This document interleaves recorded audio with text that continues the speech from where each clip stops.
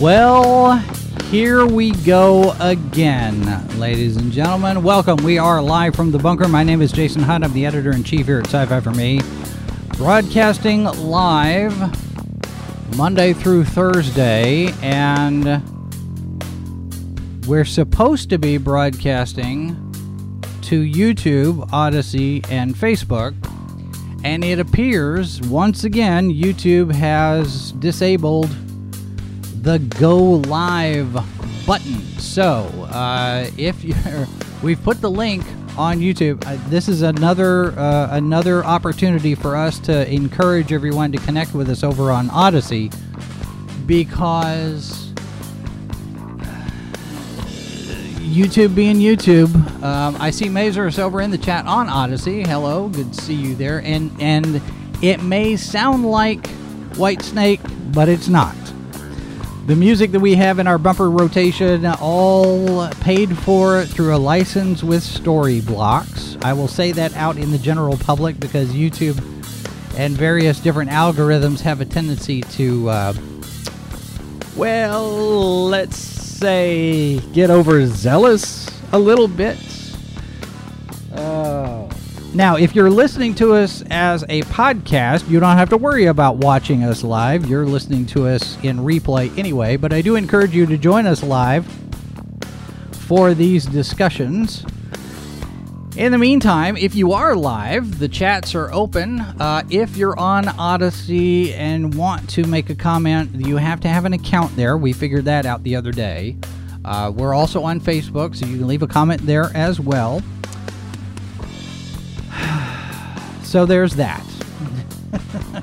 I tell you, it's just one of those things where I just don't know anymore. I just don't know. All right, today on the program, we are going to be having our monthly money talk discussion.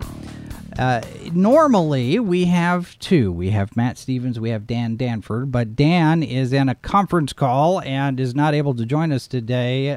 So Matt Stevens is here all by his lonesome. Good morning, good afternoon, sir. Hello. Good morning. Glad to be here. So we had a number of links that we shared. We passed back and forth and various different things going on, but I wanted to go back to something that you had posted a while, I guess maybe about a week ago. I know you've been on the road and we haven't had a chance really to catch up on a whole lot of things, but something you posted about natural gas prices going up 300%.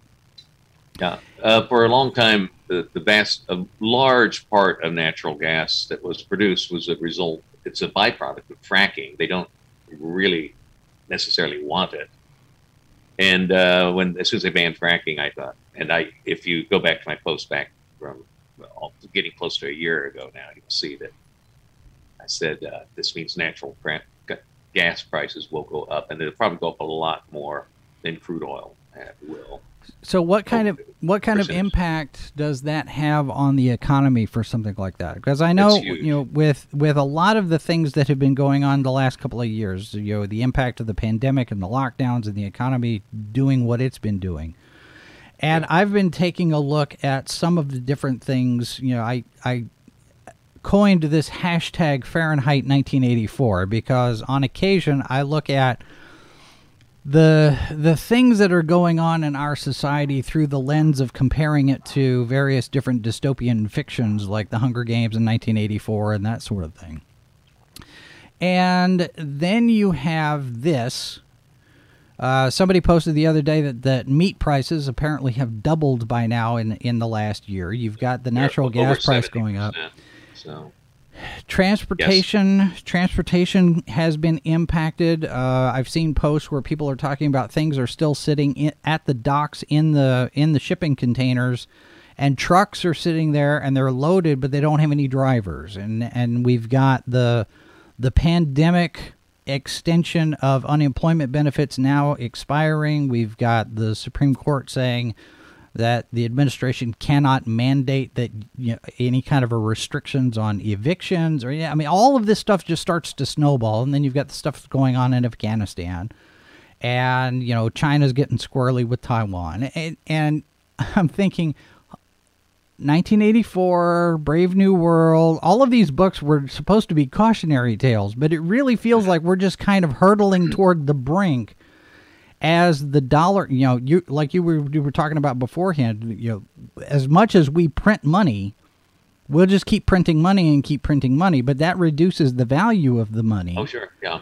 So, yeah, everybody feels like they're making money, but they're not. We're really falling behind. But I would say real estate doesn't go up, the dollar goes down. Yeah. So let me, since you put yourself up correctly, you can kind of leverage against, most people leverage their real estate. They put 30% down or so. So let me put my tinfoil hat on for a second there. How far away is an economic collapse at this point, do you think? I mean, I know that's a conspiracy theory sounding type of thing, but I lived through 1979, and the stuff that happened in that year, this seems like it's 1979 on steroids.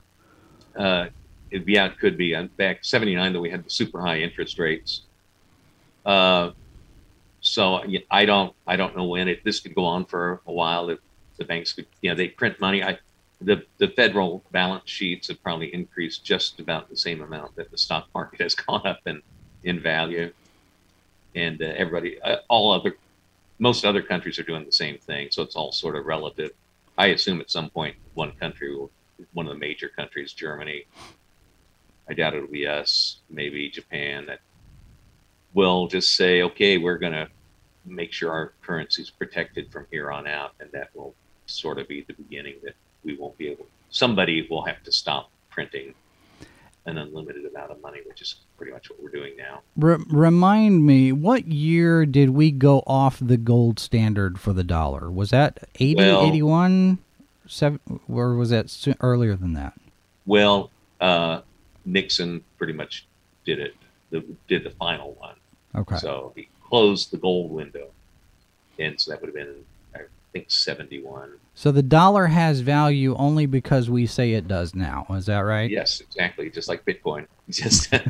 Well, it's a little more, I don't know if it's really any different. Yeah. I saw an article, and actually that was one of those articles that I'd sent you guys about there's a cryptocurrency, and it's not Bitcoin. I want to say it was something else that now that I'm thinking about it, I can't remember exactly what it was doing.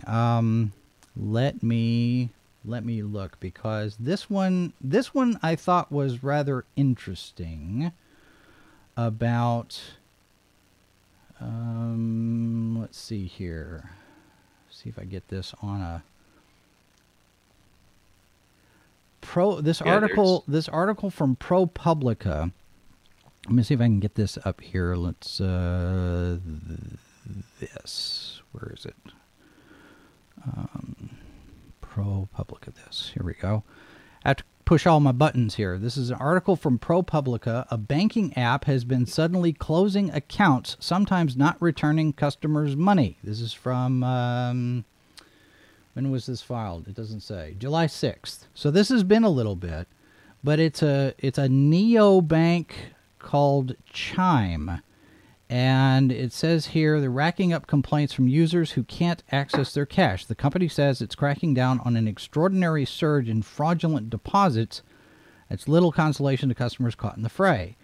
So apparently there's an app. I've never heard of this Chime app, but they're basically freezing accounts with no warning at all.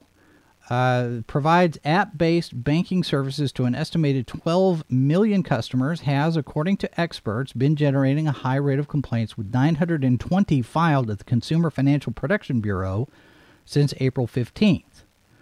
Many customers have told them they can't access their money or accounts. Among other things, Chime is slow to resolve problems.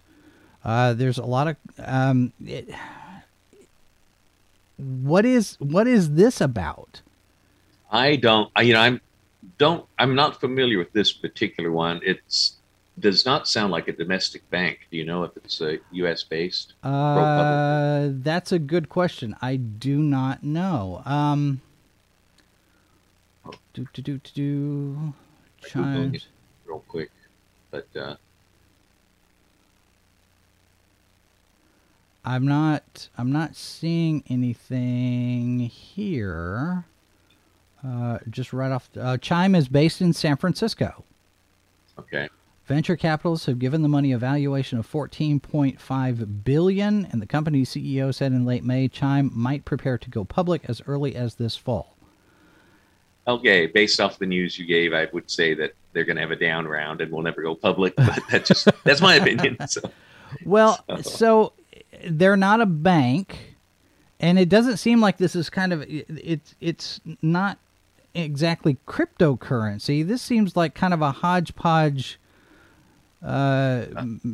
hybrid between the two, where you've got some app, and where do you put your money, and then there's no guarantee that you can get your money back. This is not FDIC insured or anything. It really this kind of smells really, a little none bit of like them a scam. are. I mean, they're just transferring money between. I don't actually know where are your Venmo funds tonight. If they're in your Venmo account, Yeah. I don't know where they are. Somebody is somewhere in the world is earning interest on them. It's not me. So Yeah.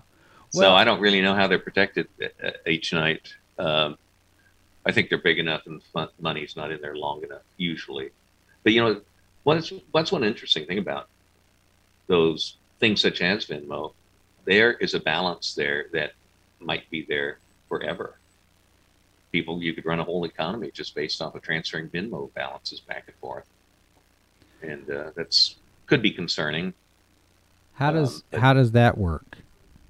Well, if I owed you some money, somebody gave me $500. It's in my Venmo account. I transfer it to you. It remains in your Venmo account. Then you pay somebody else, and it never leaves Venmo. Nobody ever takes it to the. You could take it to the grocery store and buy some bread, but by and large, could be in Venmo for the rest of your life. Is this bouncing back and forth? Is this part of the big push to get everybody off of using physical money? I know there's a couple of. But they would love to do that. The conspiracy theorists out there. I mean, there's a whole branch of this from even well before QAnon days, but it really hyped up during all of that, talking about companies wanting to get us out of physical money and get into crypto and digital funds and using your cards because it's all trackable. Right, and there's another thing to it. If we all use nothing but cards, keep in mind every time you swipe a credit card, a bank is essentially taking 1.5% to 2%. Yeah. So I mean, it's a good way for the big banks to get another maybe they mark it down. Maybe they end up with 1% of the economy that turns over every 6 months, maybe more often. I don't really know. Yeah. But nobody really talks about the fees involved if we went totally digital with cryptocurrencies. It would be. They're probably. It could be. They're probably not talking about that by design, I would expect. Oh, absolutely, yes. Most people don't know. I mean, your small businesses. I mean, if you ever run a small business and you take credit cards, you realize, wow, at the end of the month, if I just paid a small fortune, and yeah, I mean, I paid hundreds to thousands of dollars. They're what in credit card fees. 3%, I think. Yeah, wouldn't do that.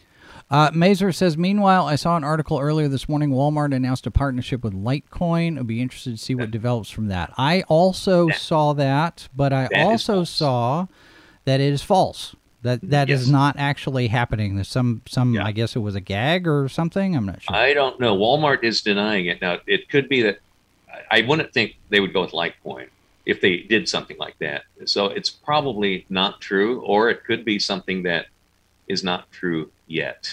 Yeah. So, well, if they were to go with some kind of a cryptocurrency, would you expect them to go more for Bitcoin because of the recognition factor and the established history that it's got? I would think so. I would say most Americans have never heard of Litecoin. Yeah, I hadn't heard of it either until I saw that this morning. Yeah, I've been following it for a while. It's been around for a while. But see, and I don't really know the technical structures of what differentiates them from the other. But things keep moving so quickly on a lot of this stuff. It's hard to keep track. I mean,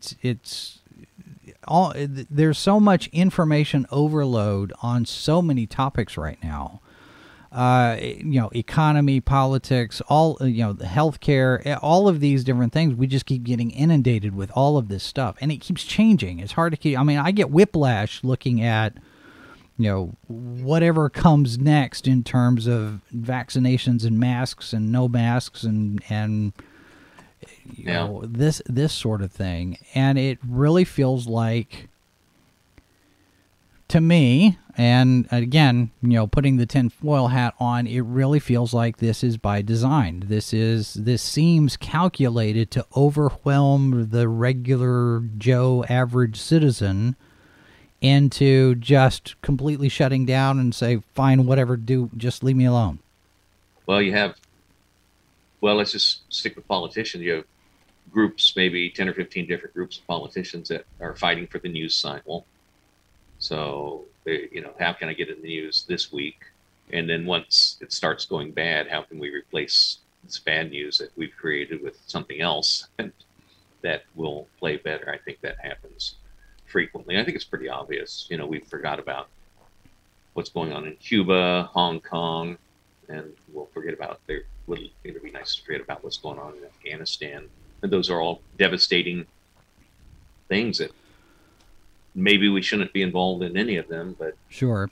Well, and that raises a point where, and I know from our standpoint here, you start to pay attention to this stuff, and you pay attention more to it when it starts to have a direct impact. It gets personal after a while, and say, okay, well, now my job is at stake with this thing as far as the vaccination mandate. Now, I personally don't think that the president's got the authority constitutionally to do that, because that authority is not vested in the executive. It's a legislature thing more than it is anything else. But then also you've got the 10th Amendment, you've got states' rights that kick in there all together as in addition to that.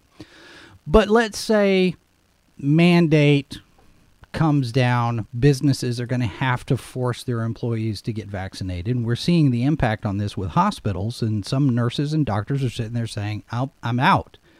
And so now the staffing issues are going to create. There was this one hospital, I think up in New York, that said we're going to put maternity delivery, baby deliveries on pause for a couple of weeks because we don't have the staff. Yeah. They're going to give a memo to all the people that are memo to new mothers. Don't give birth yet. Weeks right. Well, and I imagine they'll redirect to other hospitals. But, staffing issues, that's going to become a problem.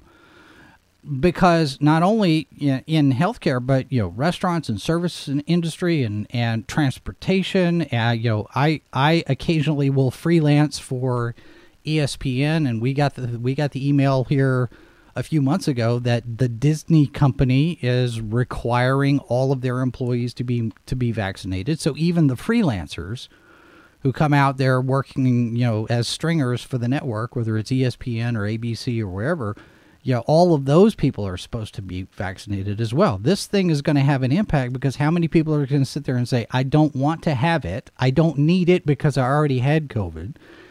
And that's gonna have a huge impact on the economy with unemployment going up.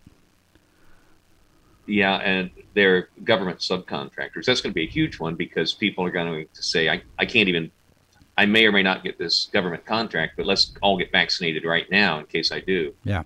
So I'm not opposed to being vaccinated, but it's it's not really the place, in particular, of a government agency like OSHA or the CDC. They're not supposed to be writing laws. They're not supposed to be forcing people to do things. They're not really supposed to be able to throw people in jail. So well, and you have the other side of that. You have, especially in with regard to the federal stuff, you have agencies that are coming out now saying, okay, you're going to tell us we have to do this, but we don't have the resources to do it in terms of if we're going to do weekly testing or if we're going to require everybody to do these vaccinations or whatnot. We don't have the resources to monitor it. We don't have the resources to maintain it. Where is the money going to come from the costs that are involved with this? And small businesses especially are going to get hurt because I don't have any doubt that the government will continue on this, it won't just be businesses of 100 employees or more. It's going to be all businesses. You all have to require your employees to do it. And how many people are going to be out on the street because of that and sit there and go, I've been working here for 30 years. And job performance is not going to make any difference if this thing goes through. And by the time it gets to the Supreme Court, all the damage is going to be done. Can our economy recover from that kind of collapse, do you think? Well, to me, the real problem is it puts such pressure on small businesses that they suffer, and that's where dynamic growth occurs. And a lot of the regulations, I've been in a regulated industry for 40 years, and it's a lot of regulations are written, I think, because small companies can't comply and therefore can't compete, and the big companies they don't have to worry about us because there's such pressure.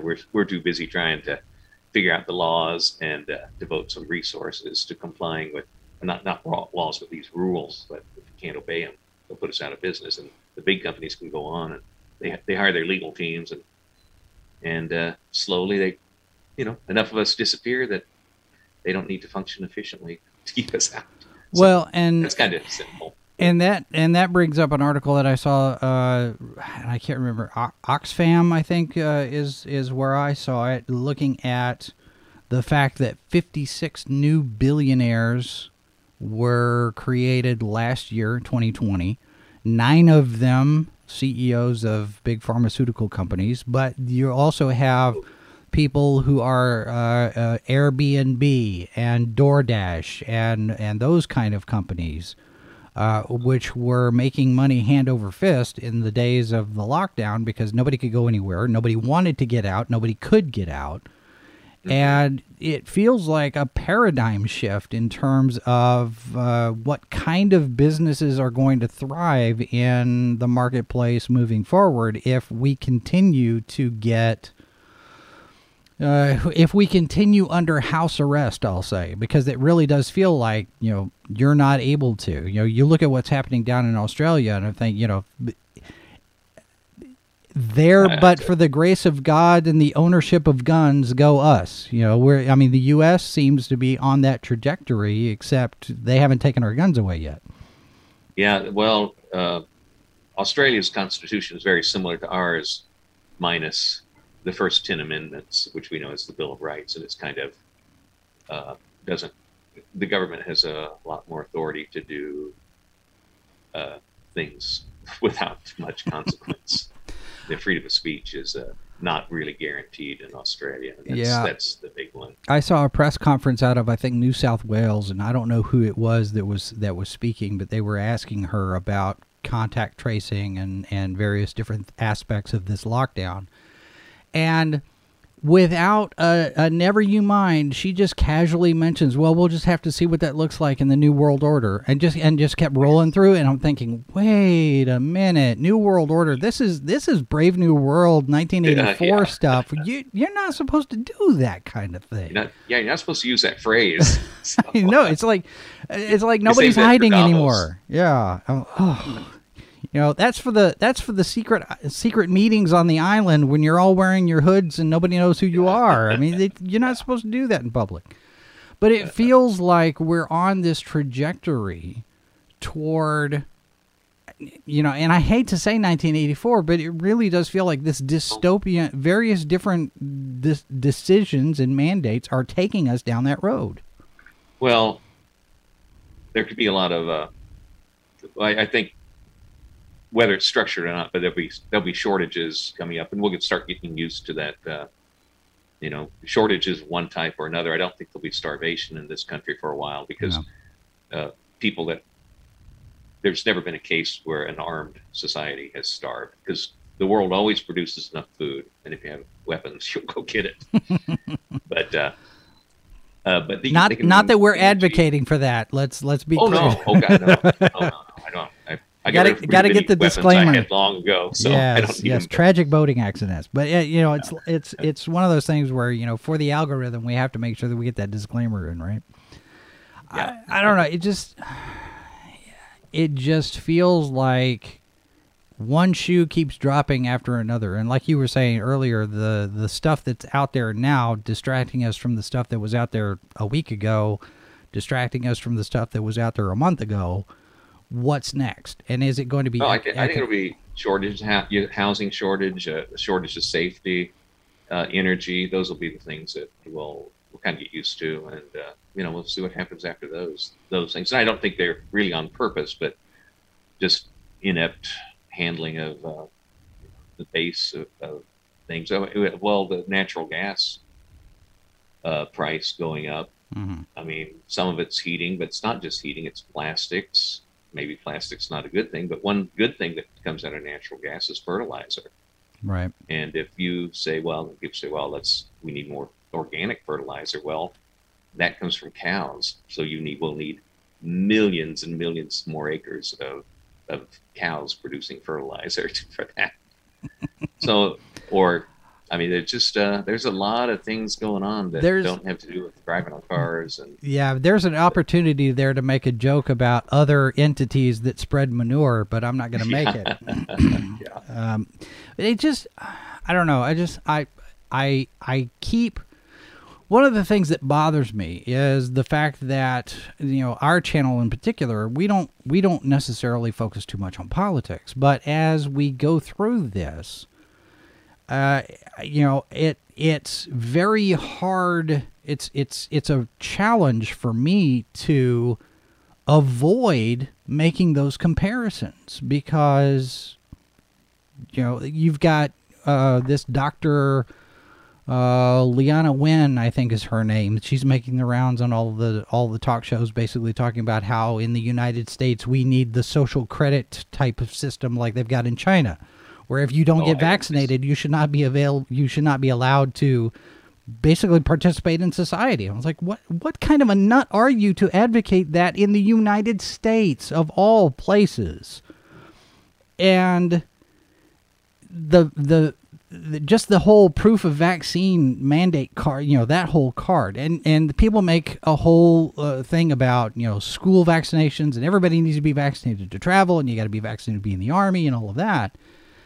And looking at the science of it, my first question is the vaccine that we have now compared to the vaccines for polio and rubella and tuberculosis and all those other things.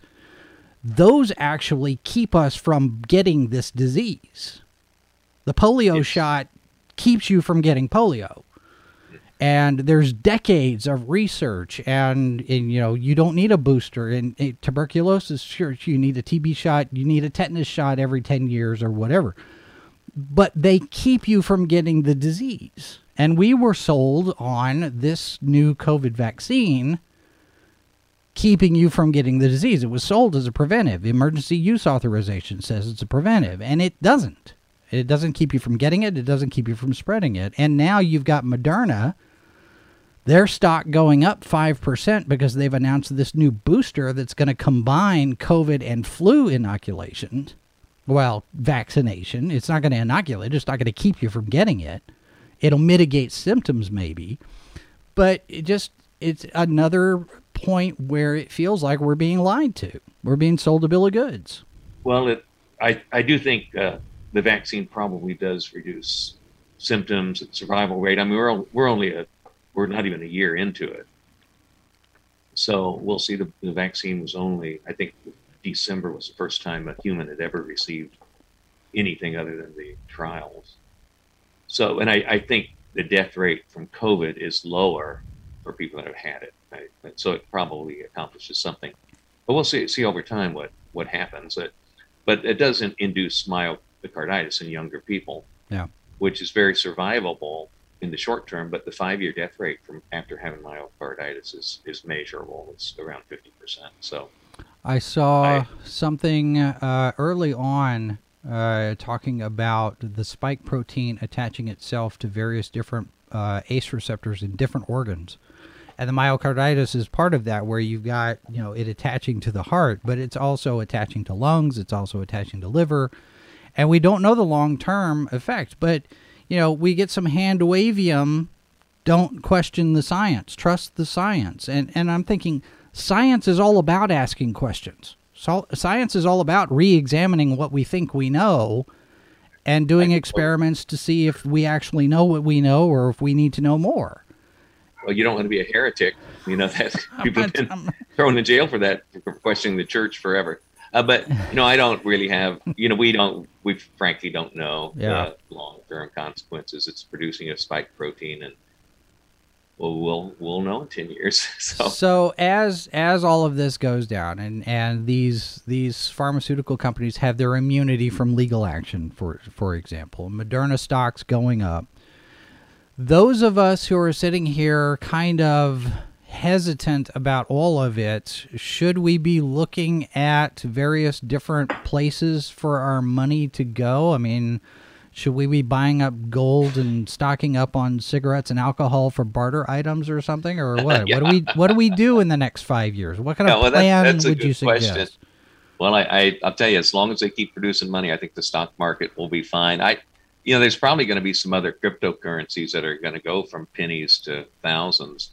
I have no idea which one it would be, and I don't really know how that ends up happening. If a particular group gets behind them. Are you seeing any I'm kind not of try and pick one? Yeah, are you seeing any kind of trends right now on the types of stocks that are trading heavier than others? Not so much heavier, but I think that I'm from a conservative standpoint, I would definitely looking at the oil companies that pay a big dividend, like Exxon. Mm-hmm. There's some other and some of the limited partnerships in the energy sector, because energy's not going to go down. They will continue to restrict production. Yeah. The small players are going to be knocked out forever, and so the money's going to go to the larger companies, in my opinion. So, speaking of small players, let me ask you this: we've got people out here, and I'm among them, people who don't have a whole lot of discretionary income to dabble and play in the market. So for those people who don't have, because I've talked with people before, I've talked with brokers, and they're going, and I hear the advertisements, if you've got at least $5,000 in assets that you can hit. I was like, I don't have $5,000. That's not. So how would the small trader, the person who doesn't have a whole lot in the nest egg, how would you suggest they go about getting started in the market, or should they? Use their throw the money under the mattress? Well, I want to be a trader. I'll tell you, just currently the stock market. I mean, looking forward. Well, looking backward at the last 10 years, it's probably made around 10% on a decent mutual fund. A lot of them have averaged 6 or 7. If you add that up to putting in, so much a month, and a lot of mutual funds, you could start with $25 a month, buying some decent growth fund, and there'll be times when it comes down some, but over time, right, the odds. Look at history. I don't have anything exciting to recommend. Oh, that's fine. I'm not looking for anything sexy. Just a smart plan is something worth having. But you can borrow. Your home mortgages are, probably the cheapest money available is your home mortgage, which most people, they're 3 or 4% typically. But if you've got people that are faced with the prospect of losing their job over this vaccination thing, not only are you looking at the impact on where they live, what kind of their bills that they have to pay, whatever credit cards that they got to pay, but also now 401ks, their retirements. What happens to those? Where does that money go? Do they depending on how it's structured, do they get a payout, or does it just kind of go away? If you're in a 401k, it's your money if you lose your job or whatever, and you can always pull it out. Yeah. Well, talk to your consultant. Yes. You may have to pay a penalty, but it's your money. Now there are some other kinds of employee stock ownership plans where the money may be stuck with the employer if you leave after a certain amount of time. And there could be some retirement plans where if you're only there a couple of years, they might be able to pull back some of their employer contributions. Yeah. But that's be a case by case thing. What if? But generally, let me go 1984 on you again. What if the government decides you're not vaccinated, we're going to confiscate your 401k. You can't have it back until you get the shot. Can that happen? Well, it should not be able to, but Right. the answer is, of course, yeah. I'm sure there would be a percentage of people right now that would say that's a good idea. So, It's crazy. Yeah. Crazy Yeah. time. But you could probably expect that to be battle. I haven't heard that particular one, but it's probably the kind of bad idea that will get some traction and hopefully die a quick death. But Hopefully, yeah, one can hope. By the way, Mrs. Boss Mazer says hi in case you're lurking. So Mindy says hi back. Okay, so what happens in the short term? I mean, we talk about the long-term forecast of things that it could do. What should we be looking at happening? Because the movie theaters, well, let's take a look at that for a second, because let me do this, because I told you I would do this. Let's do this. Let's talk about the entertainment industry after our break. This is a new experiment. Well, yeah, we'll go ahead and do this. This is an experiment. We're testing the ad placements on YouTube. So once this is uploaded to YouTube, we'll be able to place it. But we're going to take a very quick break, run a couple of spots to give us a place for them to go. And then when we get back, we're going to talk about what's happening in Hollywood right now with Marvel making their decisions about theatrical runs. And we'll talk about that here just a second. So let's hit this button here. We'll be right back. You're watching Sci-Fi for Me TV. It's a good reminder for folks out there in the world that not everything has to appeal to us in every conceivable way. And it's okay. It's okay to not enjoy something, but it's okay that other people do too. And it doesn't, just because you don't like it doesn't mean it's bad. And we But should it's good stipulate, if you and do we like should it. stipulate that if you don't like it, it doesn't automatically make you a racist Nazi. The H2O Podcast, Monday night at 8, only on Sci-Fi for Me TV. Sci-Fi for Me is about to take you on an incredible journey into the realms of science fiction, fantasy, and horror. Interviews with writers, filmmakers, artists, and actors. Conventions and fandom. Previews and reviews of movies and television. Sci-Fi for Me is working to be the most popular science fiction magazine in the solar system. Subscribe now and enter the fantastic world of Sci-Fi for Me, delivering the multiverse since 2009. Thanks for watching Sci-Fi for Me TV.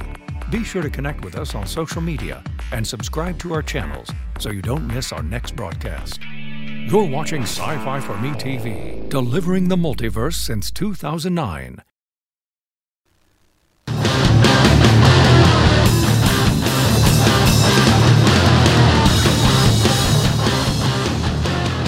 All right, back. Live from the bunker.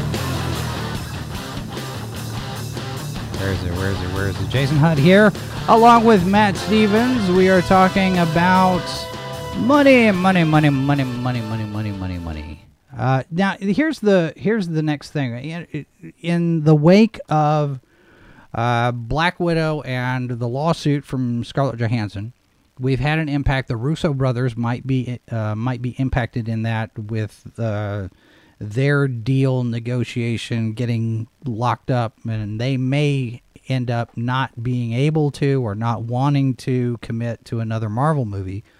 But then you have Shang-Chi doing decent at the box office, and Marvel is sitting there saying, okay, for all of our new releases, we're going to do a 45-day exclusive window theatrically, which is kind of going back on their original decision to do day and date. We have Dune that's going to be hitting theaters and HBO Max, I think, right? Salem's Lot's been delayed. Furiosa's been delayed. You still have some films where the production company, Warner Brothers, is sitting there going, we're going to wait. And you've got others that are sitting there saying, okay, well, there's enough of a track record here. We can see some performance. They're happy with what Shang-Chi's doing. So the Eternals is going to get 45 days. Does this indicate maybe a little bit of a turnaround in the entertainment economy, do you think?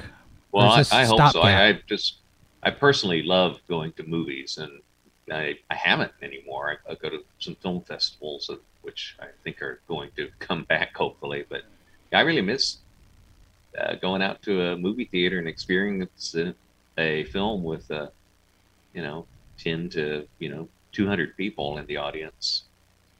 That's certainly not the same watching it at home. So yes, I do think it must be indicating that there's something good happening. And the stock of AMC is up, significantly. And I don't think it's all. I haven't looked at their revenues. AMC's at 52. I'm sure some of it's just the meme people playing it, but I'll have to look up their revenues for next time and see if they are actually going up. But obviously they're higher than last year. Right. But one thing I haven't really seen are individual theatrical advertisements. They do advertise the releases, but I don't know if it's it's going to be shown at Cinemark or AMC or Dickinson. But start looking more at them. Did they used to do that? Because I can't right off the top of my head, I don't recall when they were saying that it was going to be in AMC or Cinemark, because depending on the market, sometimes you had an AMC theater would have it, and you go over across the river and you've got the general cinema would have it. It just depends on who got the bid. Yeah, there were you were in a film group that had a lot of actors, and a lot of people were in the AMC commercials that were shot frequently in Kansas City. So yeah, you might remember that was a sort of place to be a good extra from time to time. So. Not so much anymore. I mean, this new campaign that they've got with Nicole. Well, they just shot this new one with Nicole Kidman, and it was hey, let's all go back to the movies, and she's sitting in a completely empty theater. I'm not sure that's giving off the message that they want to give off. Well, they should have had you direct it. You would have seen that oversight. Yeah, maybe. Sci-Fi Snob in the chat says, can't wait for Dune. I know there are a lot of people that are looking forward to that. There's a lot of good buzz about it. My concern, and we'll talk about this tonight on H2O, where you have a lot of hype. Venice Film Festival, they got an 8-minute standing ovation. There are a lot of expectations on this. There's a lot riding on it. And, of course, Villeneuve has come out saying, this is something you need to experience in a theater. This is not there. He's really set against the day and date model, even though he's kind of stuck with it. But the other part of that is, you get these expectations, and if the box office numbers are not there, then we don't get a part 2, because this is a part 1 and part 2 prospect. And if we were to get part 1, and part 1 does not perform at the box office to expectations for Warner Brothers, and we don't get part 2, how much negative impact do you think that has on, our blockbuster movies on the way out? Do you think the really big $200 million big budget films? No, I don't think so, because they're going to, they tend to not rely as much on subtle dialogue, so they play better around the world. So, I mean, the superhero movies in particular. So I think they're going to have to keep making those. They're not going to be able to make a small family drama that's but Dune is not the world's population. But Dune's not a simple story. No, I am not really familiar. I didn't see the original one. But is this the first remake of Dune? No, it's not. David Lynch did one. I mean, this thing's been the one that ended up being with the David Lynch production. That one had been in development for. I mean, you had Jodorowsky was going to do one with Pink Floyd doing the soundtrack. There's been several attempts. David Lynch ended up doing it. Sci-Fi Channel did a miniseries adaptation of both Dune and Children of Dune. And now you've got this new one from Denis Villeneuve, and it's, from all accounts, it is probably, I don't know if it's the most faithful, but it's one of those where everybody that's seen it so far has just gushed about it. So Well, good. I Well, hope we hopefully get a it's more- part 2. If it's a faithful adaptation, that's the key. You know, I know they've taken some creative liberties with it as far as I think there's one character that's been gender flipped, but they have a particular reason why they did that, I guess. But if part 1 lives up to expectations and we don't get part 2, there's going to be a whole lot of people disappointed. Well, it's very possible that part 2 will cost a lot less to produce. The actors are probably already attached. Probably a lot of the sets are CGI that are already made. And like Avatar, when Avatar came out, they said the second film was already shot. It was on a hard drive. I don't even know if they came out with the second film. But It hasn't come out yet. Two, 3, and 4, I think, are all being shot at the same time. You've got them going back to back, and I think 2 was supposed to be out this year, Christmas, 2022, 2021. Avatar 2, Cameron. That thing's been moved a few times, but I want to say it was supposed to come out this coming Christmas, but they moved it. A full 10 years, I think, since the first one. That's a long time. Yeah, it is. But they thought the second one, when of course technology's changed so much, maybe what they rendered before won't be of value. Well, the other part of it too, you look at, you talk about sequels from long ago. Star Wars. There's 30 years in between, and now we're going to get a sequel to The Rocketeer finally. It feels like Hollywood keeps going back to, well, let's do the things that are somewhat familiar to the audience. We're not going to give them anything brand new. I mean, you look at the trailer for season 2 of Picard, and it feels like a Star Trek's greatest hits with Q and the Borg Queen and time travel, and we've altered the timeline and we have to get it back. And I'm like, okay, well, if most of the show takes place in 21st century Earth, that doesn't cost as much. So it feels like maybe they're trying to save money by doing something that has been done before. I mean, it's been, time travel thing's been done to death, but we got some sort of a built-in audience. And, when you do, well, I always use the example of James Bond. James Bond, you have to spend zero time introducing a character. Every story begins with once upon a time. And James Bond, you don't have to do that. Kind of what world you're in, and who this guy is. Right. When you walk into the theater. And Dune probably has that sort of character already built in. I'm not familiar with the series. Well, the thing about Dune is there's a lot of world building, and it's going to have to be delivered in a way that doesn't take a whole lot of time. I don't know. I haven't seen what the running time is. I want to say it's over 2 hours, but the amount of world building that you're going to have is quite extensive. It's not something you're going to be able to do some shorthand of the first couple of minutes and say, here are all your players. It's going to be a little bit more complicated than that. And I'm hoping that they do it in a way that's really organic and says, okay, well, we're just going to roll this out as a natural progression in the story, as opposed to, here's an info dump, here's some exposition here, here's some exposition here. Now we can get on with the story. Of course, you're familiar enough with it that you wouldn't really need all of that, would you? Well, it's been a while since I've read it, but no, I mean, I know who the players are, I know who the characters are, and what the general story is. So yeah, it wouldn't be that much. But yeah, then, probably most. You're right. But most then you go wouldn't. into most people are not in that audience. If you're trying to appeal to a broad general audience, and this is something we've talked about with regard to the superhero films, and that you have stories that are being told in the movies, and there's no connection whatsoever, no attempt to tie it into the comic books. And the comic book readers, you're maybe 30, 40, 50,000 people, as opposed to, a couple of million who see the movies. And I think Dune is going to be the same way. You have a very limited number of people who have read that book. Probably more than you might think, but not as many as you need for a blockbuster $200 million movie to be successful, and the jury's still out on Shang-Chi. I mean, if they made the movie for 150, 200 million, you're looking at having to clear 500 before they're even in the black. Yeah. So, it's not a success yet. It's on its way, but it's not a success yet. And I think people are sitting there going, oh, it's a hit. It's a hit. Well, it doesn't mean that it's going to make money.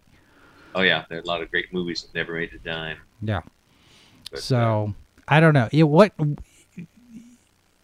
What happens in the next year economy-wise? Because then, of course, you turn around with, you get back to the vaccine mandates. All right, let's say that AMC decides that all of their employees have to get a shot. How many people are going to leave? How many people are going to get fired? What does that do to how many movies you can see at a particular theater? Are you going to lose half your screens? I suppose it could happen. Of course, some people will be entering the workforce again and be happy to get vaccinated and get the job. Some people will. I hope they start giving credit to people that studies around the world have shown that people that have actually been infected are very well immune and don't really need a vaccine. And you can't say talk that, about Matt. following the science, and it's been that way for thousands and thousands of years. But they don't get any acknowledgement of it here. You can't say that. No, you can't say that, Matt. The shot. You can't say that, Matt. We're not allowed to talk about that. They actually caught it and have no intention of getting the shot, unless they have to. But well, it's the have to part that bothers a lot of people. Yeah, I think. Mm-hmm. So, all right. So, yeah.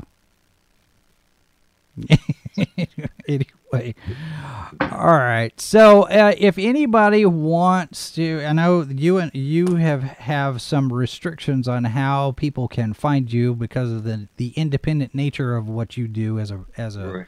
advisor.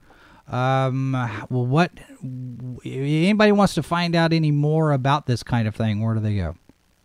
Well, I kind of have a presence on Facebook, but I don't really talk about investments much, except for real estate. That's what I do during the day. But I am a advisor on various things with some broker dealers, but I don't advertise, so I don't talk about the name of publicly. So, or they'd have to get registered. So. Well, in that particular case, if anybody's got questions from that, you can send them our way, and we will forward them. Live from the bunker at sci-fi4me.com is the email. Of course, there's always the comment section on these videos. And we will plan to do this again in a month and see what happens, because things continue to ebb and flow and fluctuate, and who knows where we're going to be in a month, right? We could all be just trading cigarettes by then. Yeah. Right? All right, Matt Stevens, thanks very much for being here, sir. Jason, thank you very much. All right, and thank all of you for being here as well. We do appreciate it. And don't forget, tonight on the H2O podcast, we'll be talking about our expectations for Dune. Is it going to live up to the hype? And if it doesn't, what happens after that? So that's coming up tonight at 9 p.m. Eastern, 8 Central. Hopefully, we'll have our live button on YouTube again by then. I don't know. We'll see what's going on. In the meantime, we do invite you to subscribe to the channels. We do also want to emphasize that the Odyssey channel is up and running. We have a link in the chat. We're going to put the link in the comments. We do invite you to check us out over there as well. I think we're up to 145. And that's another way that you can see this stuff, and it's not quite as technically challenged, shall we say. So that's going to do it for us today. Thanks very much for watching. The rest of the week is up in the air. We're working on schedules for guests. We'll let you know. So connect with us over on all the social medias. In the meantime, make sure that you are checking out the rest of our videos. Have your notifications turned on. We will have an update on event schedules vaccination and mask policies a little bit later on today. And we'll be back to do this all again tomorrow. Remember, there are 4 lights. Copyright 2021 by Flaming Dog Media, LLC. All rights reserved. No portion of this program may be retransmitted without the express written consent of Flaming Dog Media.